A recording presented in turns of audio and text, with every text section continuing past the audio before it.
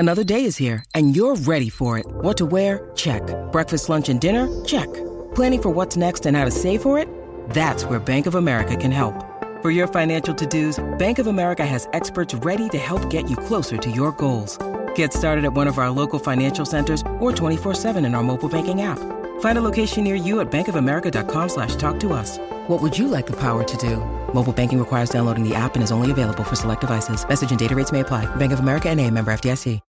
When you need mealtime inspiration, it's worth shopping Kroger, where you'll find over 30,000 mouth-watering choices that excite your inner foodie. And no matter what tasty choice you make, you'll enjoy our everyday low prices, plus extra ways to save, like digital coupons worth over $600 each week. You can also save up to $1 off per gallon at the pump with fuel points. More savings and more inspiring flavors make shopping Kroger worth it every time. Kroger, fresh for everyone. Fuel restrictions apply.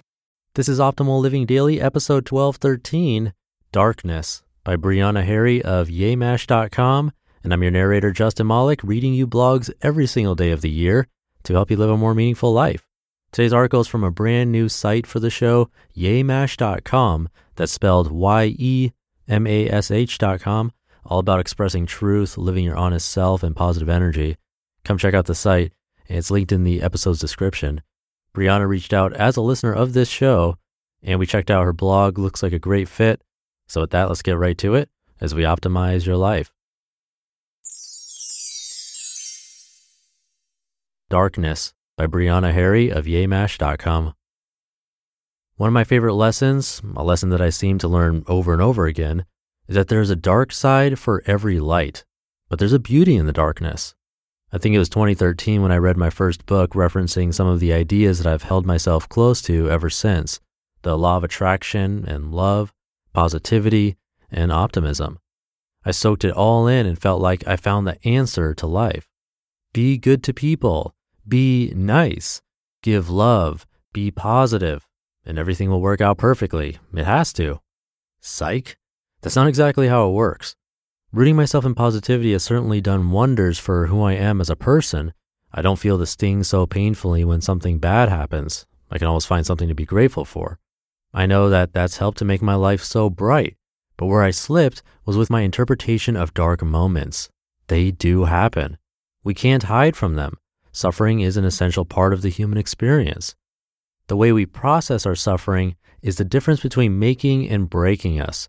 So we have to find our way back to the light, but not without being real with that darkness. In the beginning of my learning, I made the mistake of confusing positivity with permanent positivity. I thought that being a positive person meant that there was no room for negative thoughts, emotions, or reactions to the negative that is very well happening. Something happening over there that's affecting you negatively? Just look over here to the good stuff. Nothing to worry about over here. I thought that processing negativity would only add to it. But by avoiding it, all I did was paste a smile over all the that was piling up on the inside. Where did that piling end up, you ask? All over the place. I let it spill in forms of crying spells and overwhelming needs for isolation, just to name a couple.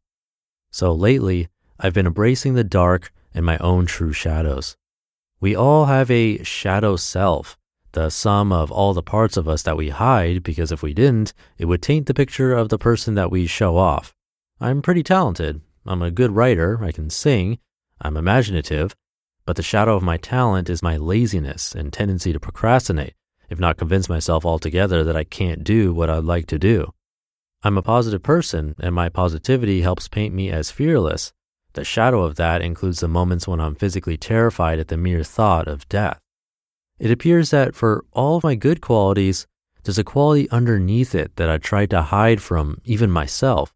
I would try to just push it down because who knows what would happen if we give in to our darkness. Well, what happens is more light. Warning, this next sentence is about to be a cliche. When night falls, we have to push through it, whether that be through rest or enjoying the night however we may, before the sun comes back. But the sun always comes back, even though nature has its way of forcing us to deal with the night. So how do we deal with our darkness, our shadows?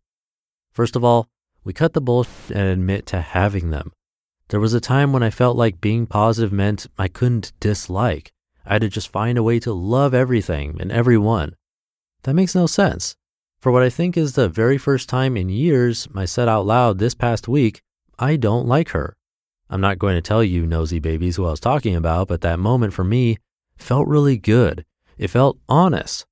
Also, it's important to note that I did not use the realization of not liking someone as a reason or excuse to minimize my character by mistreating this person. What it did was paint a real picture and create a space for me to deal with the next steps of interacting with this person that I don't like. Know it, own it, make the shift. I know I'm lazy as and I procrastinate, so I plan my ass off. Keeping lists, breaking down my goals and intentions for the week and for each day has shifted my productivity tremendously. The byproduct of that is feeling really proud of myself for my small wins and consistency. This pride then fuels my positivity. It's a cycle just like night evolving to day. Deal with the darkness, be honest with it, take care of it, and then the light shines through. These are just a couple examples of my shadows and darkness, but I'm looking forward to having a one-on-one with them all. I deserve light, and if dealing with my darkness only makes my light brighter, then let's get to it. You just listened to the post titled Darkness by Brianna Harry of YayMash.com. Look, Bumble knows you're exhausted by dating. All the must not take yourself too seriously and 6'1" since that matters. And what do I even say other than hey? Well, that's why they're introducing an all-new Bumble with exciting features to make compatibility easier, starting the chat better, and dating safer. They've changed, so you don't have to. Download the new Bumble now. Come by her site, that's YEMASH.com. It'd be awesome if you could return the favor, show your support to her. I have the site linked in this episode's description. And thank you, Brianna. Fun fact, her favorite book is The Great Gatsby. And if you want to show some support to this podcast, being a part of my weekly newsletter family would be greatly appreciated. It's free, and you get some bonuses from me. To join, come by oldpodcast.com. That'll do it for today. Have a great day, a great weekend if you're listening in real time. And I'll see you tomorrow where your optimal life awaits.